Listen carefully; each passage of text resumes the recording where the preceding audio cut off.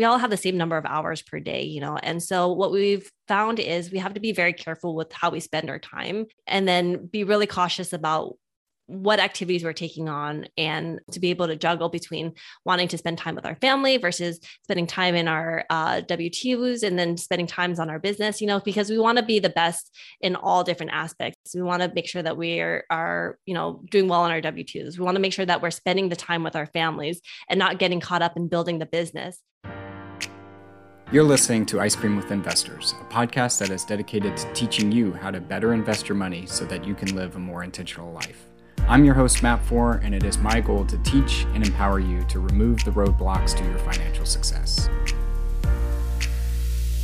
Today we have on Eileen Pratt. She is the co-founder of Bonavest Capital, and her focus is on investing in multifamily syndications and is on the path to creating financial freedom for her family and 2 young children. She is also host of the show, How Did They Do It?, a daily real estate podcast. Today, we're going to talk to her about multifamily investing, but also how she balances building a real estate investing business and juggling family commitments. So I'll just stop there and say, Eileen, welcome to the show. Thanks for having me, Matt. Absolutely. Well, we like to start off with the difficult questions here. What's your favorite ice cream? I would have to say my go-to favorite ice cream is probably chocolate. Okay. No flavor to it, just chocolate? Just straight chocolate? If I really want to indulge, it would be the fudge brownie chocolate. Okay. Do you have a favorite place that you get the fudge brownie or? Not especially. We'll just grab it from the supermarkets or something like that. I'll just grab like the Ben and Jerry's one. Yeah. I like it. So the question we typically ask folks is toppings or no toppings? No toppings. Okay. Just a straight chocolate fudge brownie girl. Yep. I like it. So tell our listeners, what's the scoop? What do you do today? So today, me and my husband, we're still in our W-2 jobs. I'm in the aerospace industry and finance. And then also we do real estate investing on the side as well. So I'm focused on multifamily syndications. We've invested passively and also actively as well on both the limited partner side and the general partner sides as well. That's awesome. Well, I typically like to go to where'd your real estate journey began, but doing my research on you. You have a very interesting backstory. And I kind of want you to share a little bit about some of your family history and backstory there. So a little bit about my back history, my family. My parents came from Cambodia. They were immigrants, were refugees escaping from a genocide that had just happened. So the country was in war. They lost a lot of family members. And so it was a really difficult time for them to transition from, a place where they knew and found as a home to somewhere where they were completely new to. They didn't have connections. They didn't have, understanding of English language. They didn't really, they had to build everything up from the ground up, basically. And so, with a lot of perseverance, hard work, and just a lot of grit that they've had, they were able to build up a secure financial lifestyle for themselves and to impart a lot of great knowledge about finances, how to save, how to put in the hard work and the time and making sure that you got the education to set a really strong foundation for yourself so that if anything happens, you're always secure. Because I think that coming from a situation like that, the main thing for them is to make sure that you and your family are safe and that you have enough security, in case something happens. Absolutely. Were they involved in real estate at all, or what did they do when they immigrated here? Yeah. So when they first came here, they were doing very odd end jobs. My mom, she worked in a cannery. My dad, he did a lot of he did some electrical work and everything like that. So they didn't get, real estate takes a little bit of time. They didn't have the education, they didn't have the know-how with real estate. It wasn't until later in life that they actually got more involved in real estate. So they, eventually started doing single family homes, duplexes, triplexes, fourplexes, and stuff like that. So we got introduced to real estate and what passive income could do. Yeah. And how did they view when you first started your investing journey, kind of taking a quote unquote risk and investing in real estate and things like that? Were they fully supportive or were they a little nervous about it? What did that look like? Yeah. So it's, we always go back to wanting to get the education standpoint. So from where they're coming from is really make sure that you're understanding whatever you're getting yourself into. Make sure that you know it, that you're minimizing as much of the risk as possible.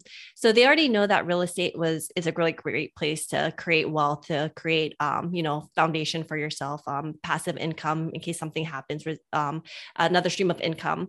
And so when we got into multifamily syndications, that was something very different for them because they didn't understand what it was, even ourselves too. It was a very new concept because, when you're thinking about investing in more than 5+ doors, getting into multi-million-dollar deals, typically normal people don't get into these types of investments, and a lot of people don't know about it. And so nobody in our network really had any experience with it. So it was a new concept that we were introducing to them. So how we approached it was, we're studying this, we're reading a bunch of books, we're listening to great podcasts like Matt's here, and really just understanding and trying to understand like what the model is, how does it work, and is it something that we would be comfortable investing in ourselves? Yeah, absolutely. And with the plethora of information there is available these days, I mean, it's a lot easier than it certainly was. And I've heard you say on previous shows too, that, when you look at these big apartment complexes or big office buildings and things like that, it's only the big banks that could own those. But really, if you realize you can syndicate and pool resources and go do those together. But your journey in real estate didn't start with syndications, if I remember correctly. Is that right?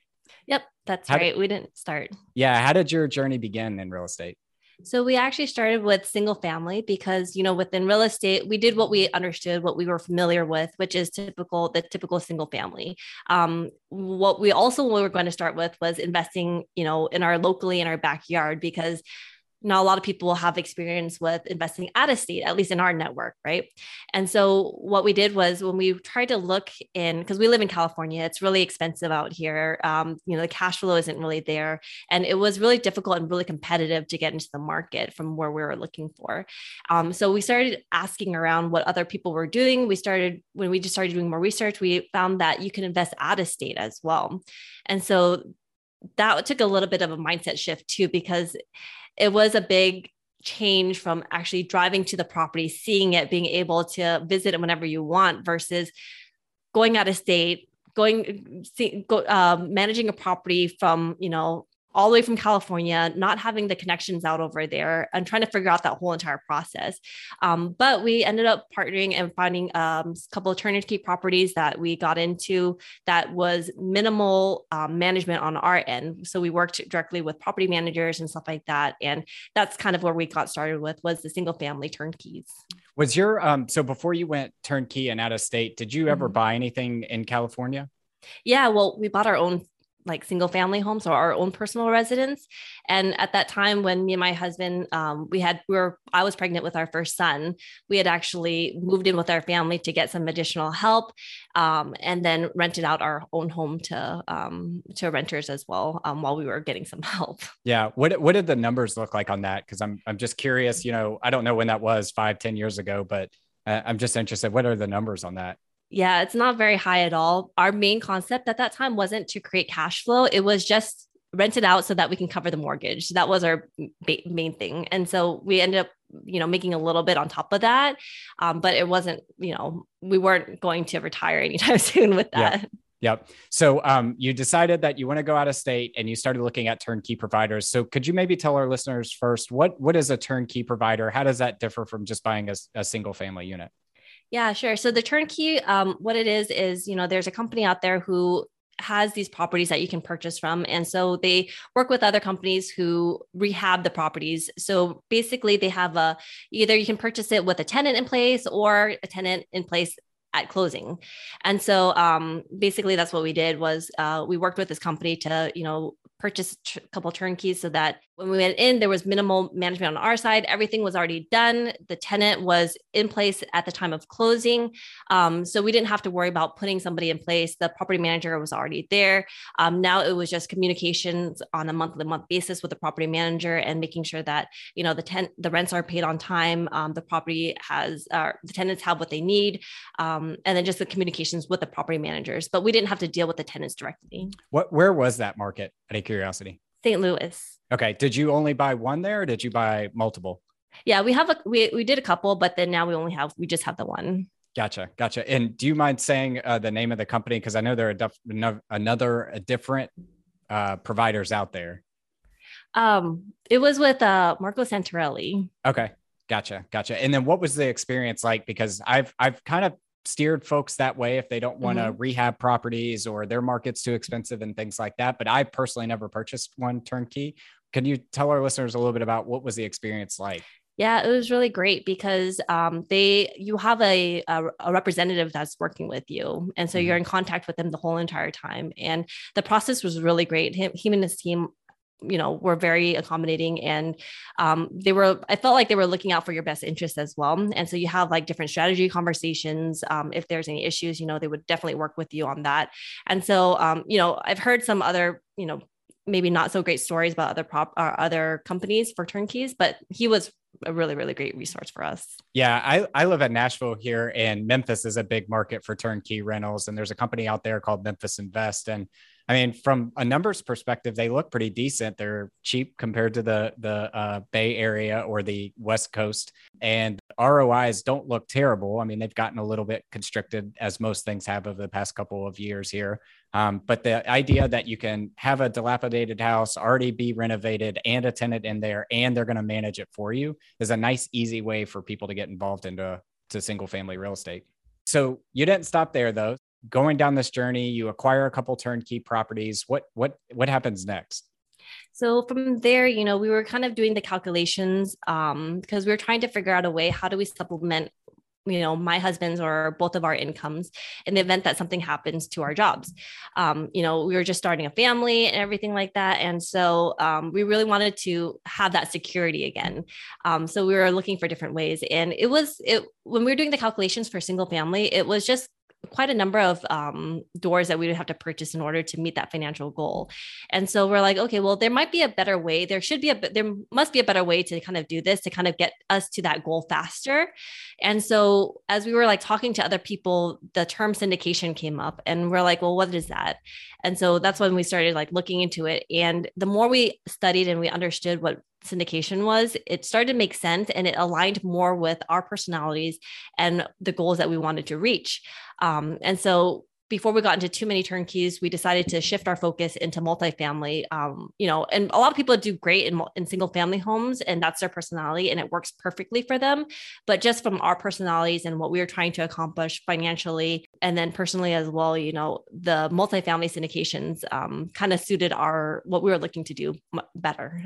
Yeah, I think we have a very similar journey because I started down the single family route as well. I picked up 7 properties in and around the Nashville area. Things were going well. And then somebody told me, "Hey, what's your number? What are you trying to get to? What is your financial freedom number?"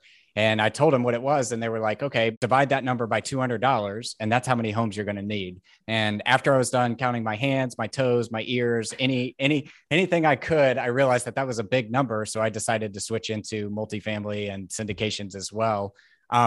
So did you invest in any syndications as an LP beforehand, or like, how did you start getting involved in the syndications? Yeah. So it kind of, well, I'll take a step back first because, as we were trying to create the passive income, it was, I think when we really started looking at it, when my son, like I was telling you that we just started our family and everything like that. And with our son, we realized like how precious this time was to be spending with him. And so because we worked with our W-2 jobs and everything like that, it was, we both worked very far from work, and it was a long drive and everything like that. So we were wasting a lot of time driving back and forth. And so it was taking a lot of time away from our son. And so that was kind of the reason why like the multifamily syndications or real estate in general was a really great option for us because we were able to invest in something, and we were able to, depending on your goals and what you're looking to do, you can either be actively or you can, be a passive investor. And with multifamily syndications, what we did first was we did passive investments because we wanted to understand the model. We wanted to partner with somebody who was familiar with it, who was going to be, where we felt we trusted to, be good stewards of our capital, and then have that, what we call like mailbox money. We're not doing any of the operations. We're not touching anything, but at the same time, we're benefiting in getting the cash flow on a month-to-month basis. And, at the same time, learning on how they're operating.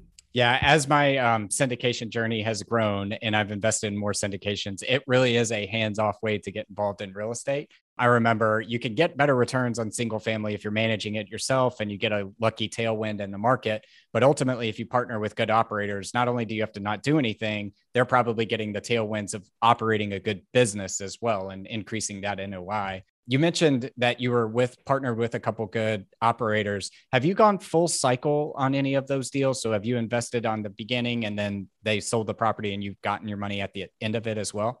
Not yet, but we just recently received an email from actually two of our deals that they have just signed the PSA and they will be going full cycle by end of year. So we are super excited about that. Nice. Congratulations. How long did that process take for those? Less than 2 years, surprisingly. Wow. So we were really excited because, when we invested in this, we knew it was going to be, the business plan was 5 years, 5 to 7 years. To be able to go full cycle in 2 years and get your money back and plus the return on the appreciation side of things, that's a win for us. How did that match up to the expectations that they had put out there when you first invested? Well, what they projected to us was, I feel like when we did our underwriting and we looked at the deals, it was a conservative look. And so our model and what it kind of aligned with theirs is, they want to under promise, but over deliver. And so that's what happened is like we looked at a basic foundation that we were looking at that met our minimum goals. And we knew that there was going to be potential upside to there, but we didn't know like how much it was. And so they definitely exceeded what they had promised. Yeah. And then as far as somebody that's never been in a syndication before, what's like the communication like? How did you get updates on the property? Can you help us understand a little bit about what that looks like as well? Yeah. So when we were starting with our syndication, when we first started our first passive investing with the syndicator, it was a big mindset shift because first of all, you're investing with somebody that you might not have met, like, possibly in person, but at the same time, we had a lot of conversations with other people as well. And we had a lot of conversations with the sponsor itself, with themselves, and then trying to figure out, do their goals align with our goals? And so you have those conversations up front and you have that feeling, that gut feeling, and wanting to make sure that everything aligns to what you're looking for. And you're doing your proper due diligence on the sponsor themselves prior to investing in a syndication, because, it's a lot of money that you're investing. It takes a lot to save that amount of money or however much you're going to invest, no matter what amount of money you're going to invest. It takes a while to save it, like you never want to lose money. And so the more due diligence that you can do up front will save you a lot of troubles and headaches down the road, because you never know how long you're going to be in this syndication for, right? We just got lucky that we're going to be going full cycle, within the 2-year timeframes, but you could be in here for like 5, 7, 10 years, depending on how long the business model is, right? Yeah. Yeah, it is definitely a mindset shift. I remember wiring the money to a stranger that I had met on the internet and had a few conversations with to buy an apartment complex that I had never seen before. And it was tough, right? But I think where there's risk, there's reward. And at a point, you have to get over that mental hurdle and put yourself out there knowing that you could lose, but ultimately you'll learn. And I just want to give a shameless plug to your website. You actually have a checklist on due diligence out there that I read through. And it's a fantastic starting point that, hey, if you're going into an operator and you've never met them before, what questions should I be looking for and questions I should be asking? I would encourage our listeners to go there and check that out, which we'll link in the show notes. I want to switch gears, though, on you a little bit and talk about the fact that you have a daily podcast, you're a W-2 employee, you have 2 children, and you're trying to build a investment business. And I've got to ask, how in the world do you do all of that?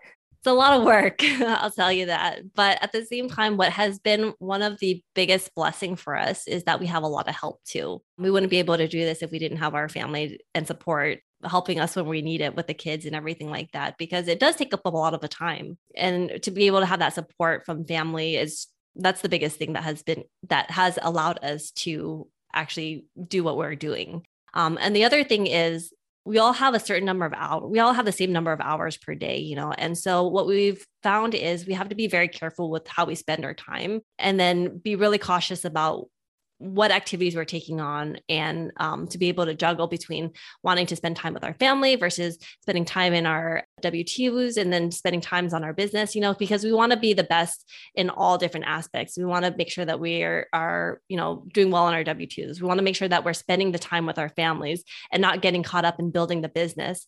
And so what we've been able to do is, we would wake up early in the morning before the kids would wake up, or we would have to, after the kids go to bed, we have a couple of hours to ourselves.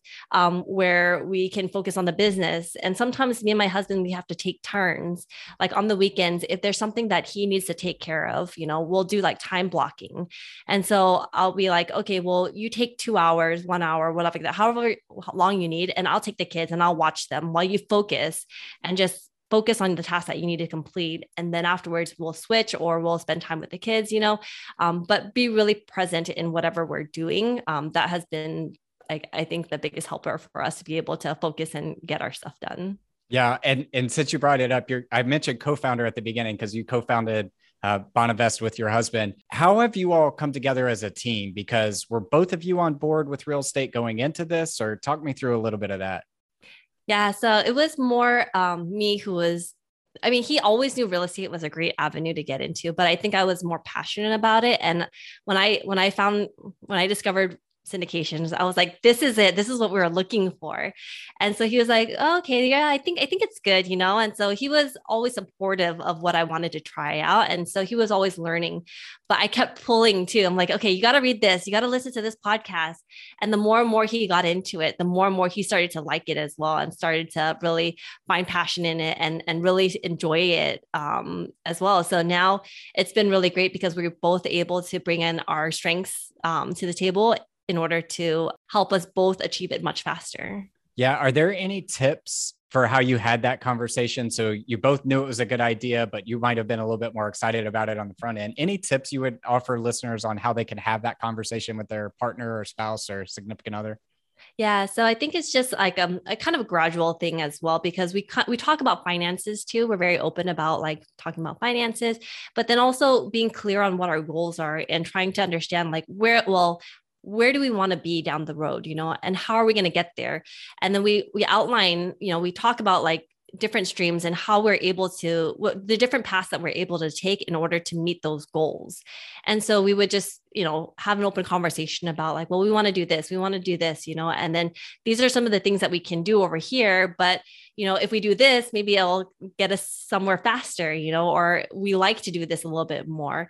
And so it's just having that open conversation. And, things change over time too. It's not just like a one-off conversation. We have multiple conversations over time. And then that has allowed us to, stay on the same page as things are shifting around. I'm smiling, and the thoughts that are going through my head is I see so clearly where I want to be in 20 to 30 years, but so unclear on the different paths that could get you there. Because you could take multiple different paths and end up at the same direction. And I think it's important to have somebody that holds you accountable, you can have conversations with, you can spitball with, and things like that. And maybe it's your spouse, maybe it's a friend, maybe it's a coach or something like that. But that is very, very critical in your long-term success, in my opinion.